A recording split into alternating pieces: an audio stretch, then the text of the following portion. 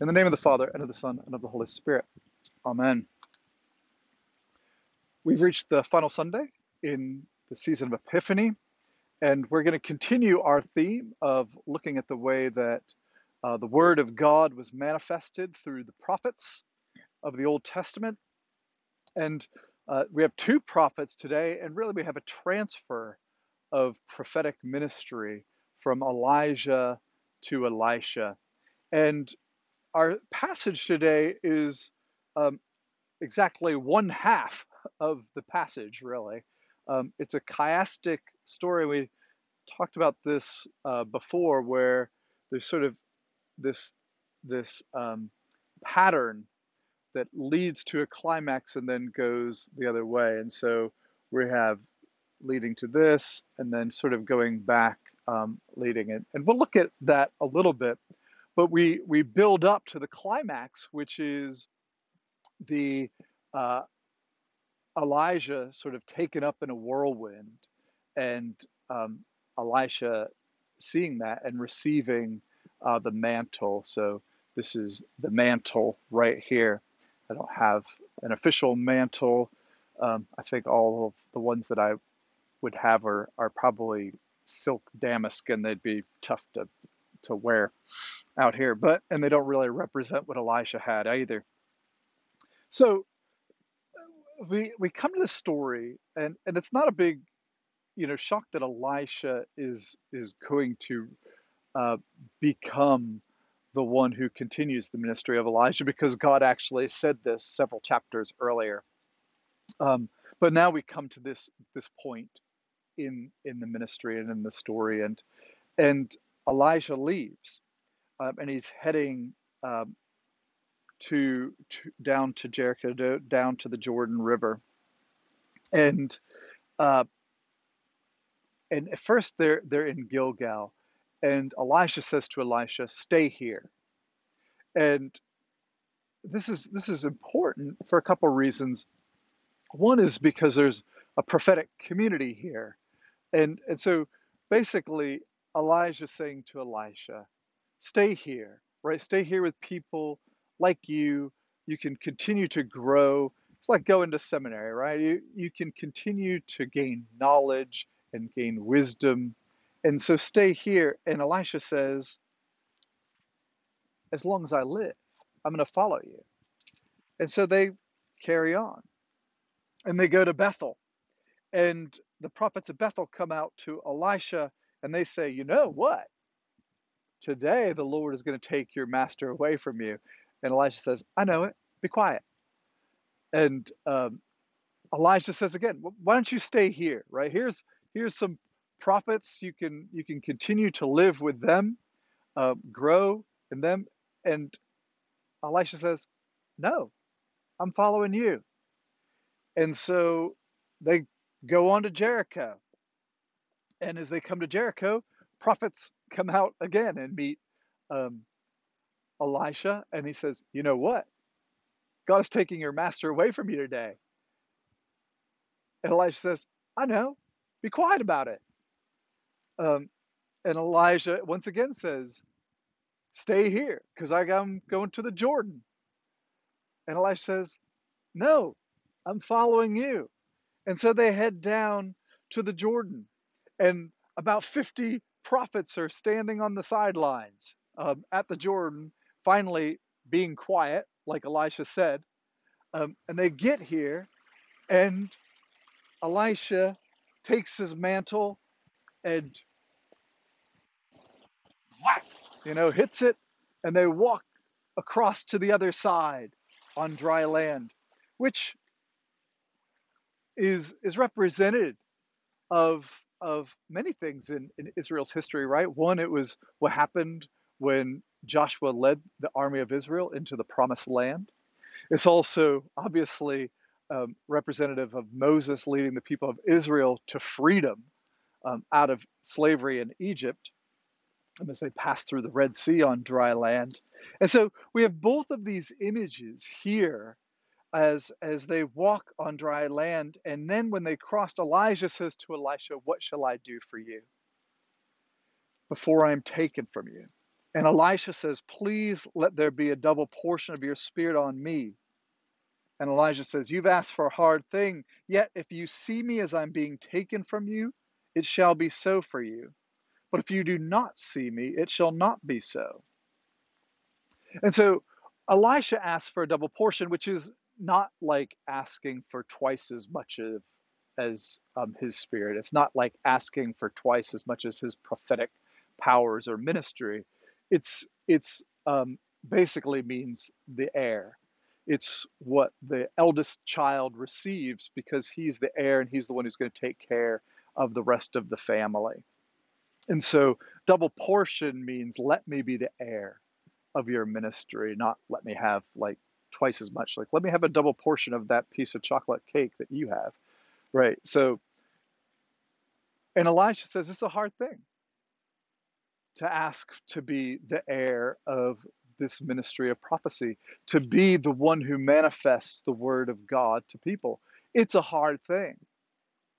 Um, it's a hard thing not just for you to ask it, but it's a hard thing to do, right? Elijah's already suffered much for his ministry. Elijah's been called to account by the kings of Israel over and over again because he continues to say things like, there's only one God. Why do you keep turning to all these other gods? Who do you think you are? And they all want to kill him and he's fleeing for his life. And, you know, so when Elijah says this is a hard thing for you to ask, it's not just hard because it may not be you. It's hard because this is an important ministry that you're be called into, to be the one who blesses and curses in the name of the Lord, to call people to account, to demonstrate the power and glory of God's grace and mercy and light.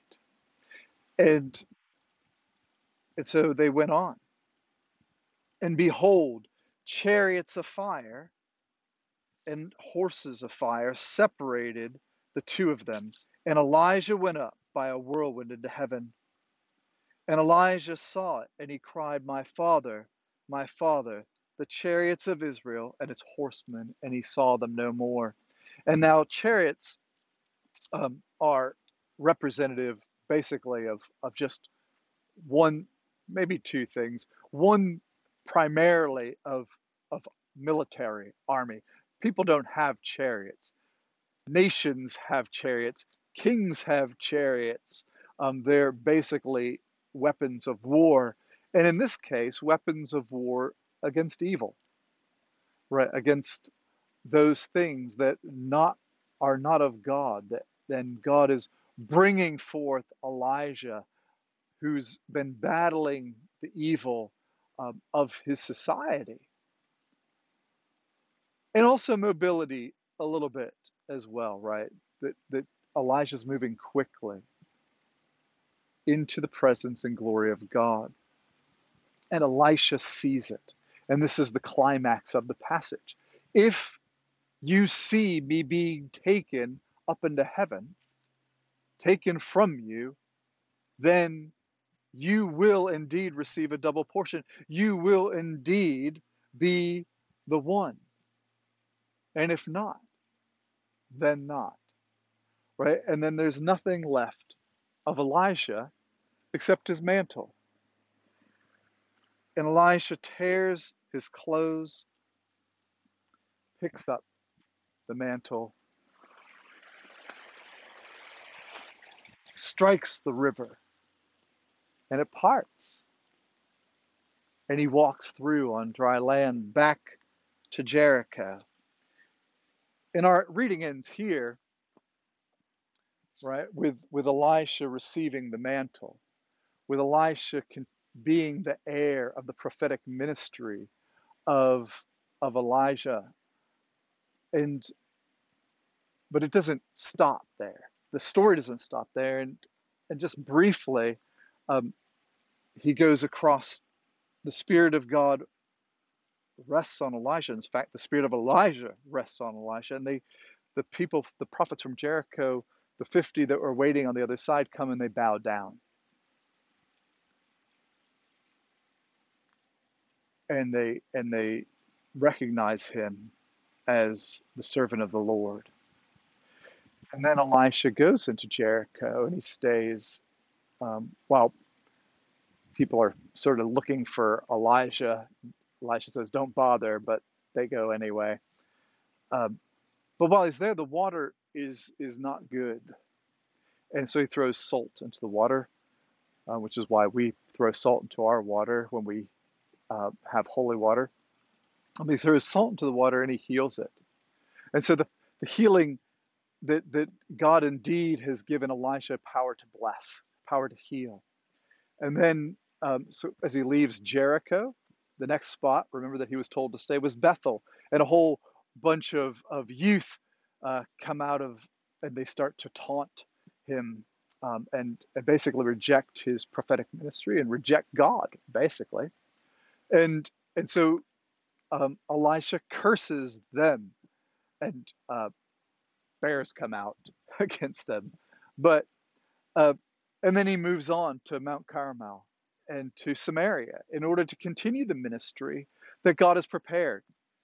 And this is sort of the point, right? In both of these things, that Elisha isn't staying put at Jericho. He's not staying put at Bethel. He's continuing the ministry that God has called him to. He's continuing that prophetic ministry. God has given Elisha the power to bless, the power to curse, the power to heal.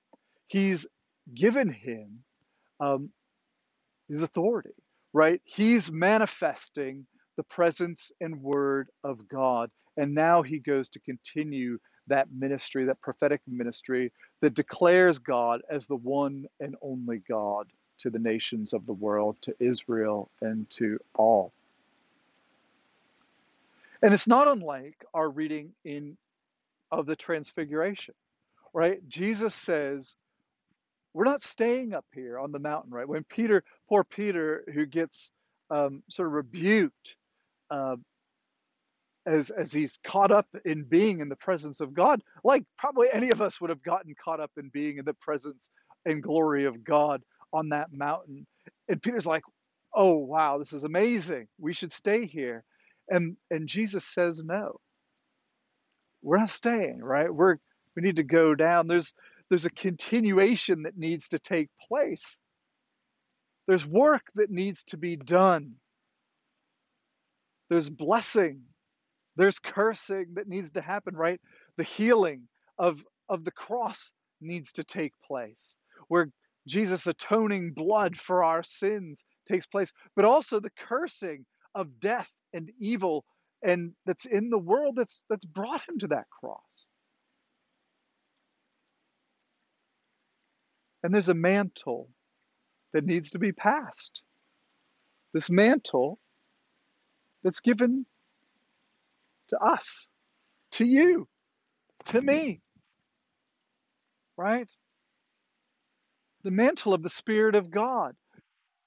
Where upon the resurrection of Jesus and then the sending of the Holy Spirit, we've received the mantle of Christ and been given the call to bless, to heal, given the authority to go and make disciples of all nations, baptizing them in the name of the Father and the Son and the Holy Spirit.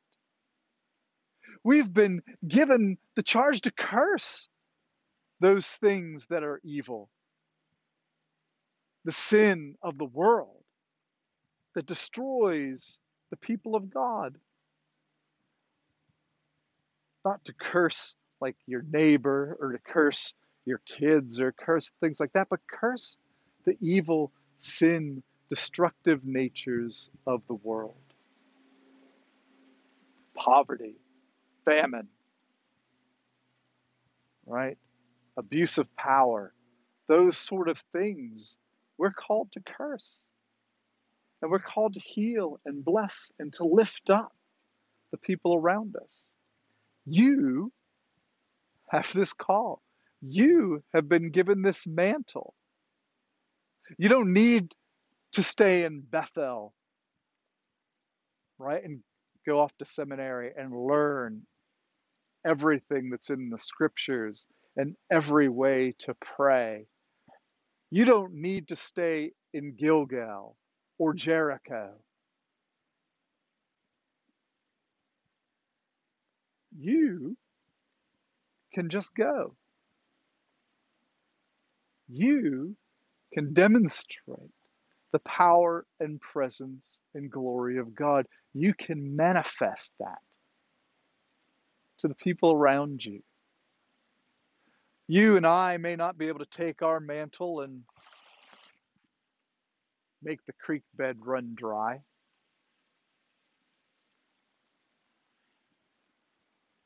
but you do have the power of prayer. You do have the Spirit of God living in you that can bless people around you. You do have the ability to encourage, to love, to care, to give. And so, as we enter into this Lenten season, I encourage you to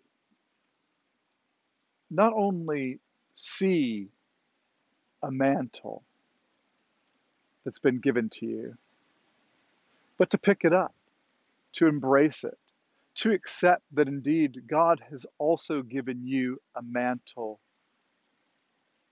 that you received in baptism, right? When you're sealed with the Holy Spirit and marked as Christ's own forever with the chrism on your forehead, that is your mantle. You have been chosen. You have been declared. Though you may think that you're nobody, though you may think that you are insufficient, unqualified, you have been chosen by God. You have been given a double portion of His Spirit to declare the mighty works and glory of God. It's wonderful.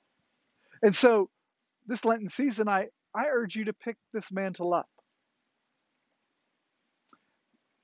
And I encourage you to seek ways in which to use it, to bless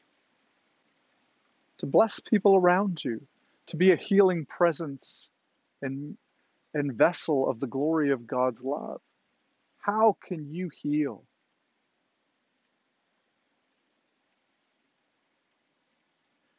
And I invite you to curse, to seek those things around us that aren't right, and find ways to stand in the gap and bring the light of Christ to shine brightly on them. How do we affect poverty, change for the glory of God? Do we end corruption, right? Those are good Lenten disciplines. Maybe a little bit more difficult than giving up chocolate or not watching television or something like that, right? It really takes hold of what Elijah says when you've asked for a hard thing. Do you really want a double portion? Do you really want to wear the mantle? Is that really what you want?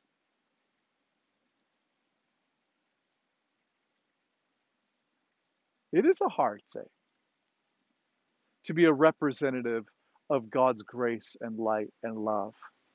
It is a challenging aspect. And I pray that we might all take that up because it's been given to us as a gift from God to declare the light and glory of who Jesus is to the world. To declare indeed that there's healing available, that there's life available.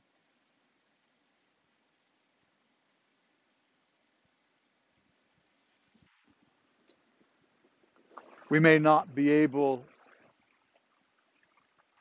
to hit the waters and walk through on dry land, We have the ability to bring people into freedom, into the promised land of the glory of God. We may get our feet wet. Maybe when we're halfway through, we baptize them, right? We certainly have the ability to bring them across those rivers into the glory of God, into a life of love, and to bring this world to reflect what Jesus has done on the cross, right? Defeat the power of sin and death. Jesus has done that already.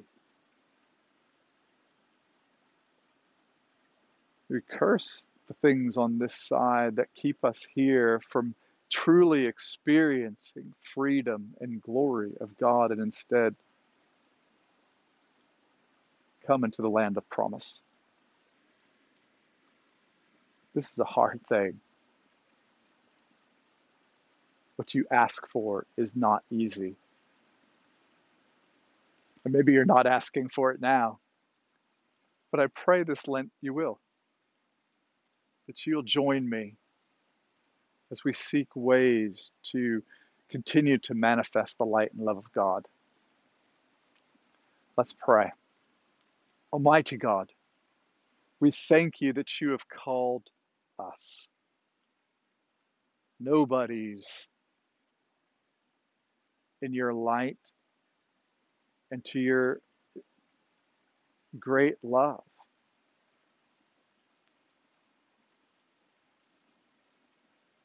Give us a sense of your worth, a sense of your power, a sense of your love, a sense of the way that you value us. You have given us this mantle. May we pick it up.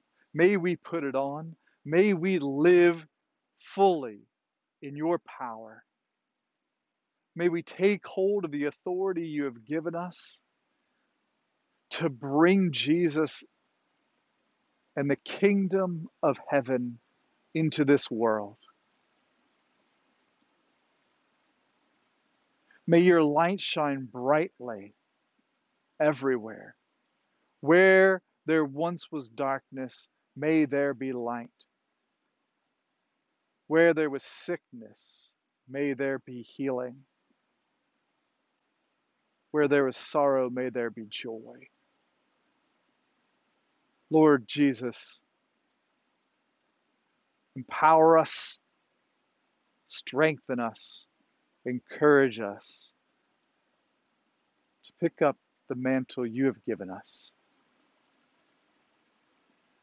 Put aside our insecurities and our fears and our sense of unworthiness, and instead embrace the glory that you invite us into, that we are yours,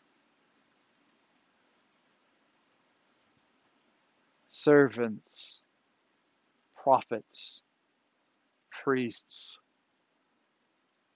living stones of your temple. May we cry out in your glory. Amen.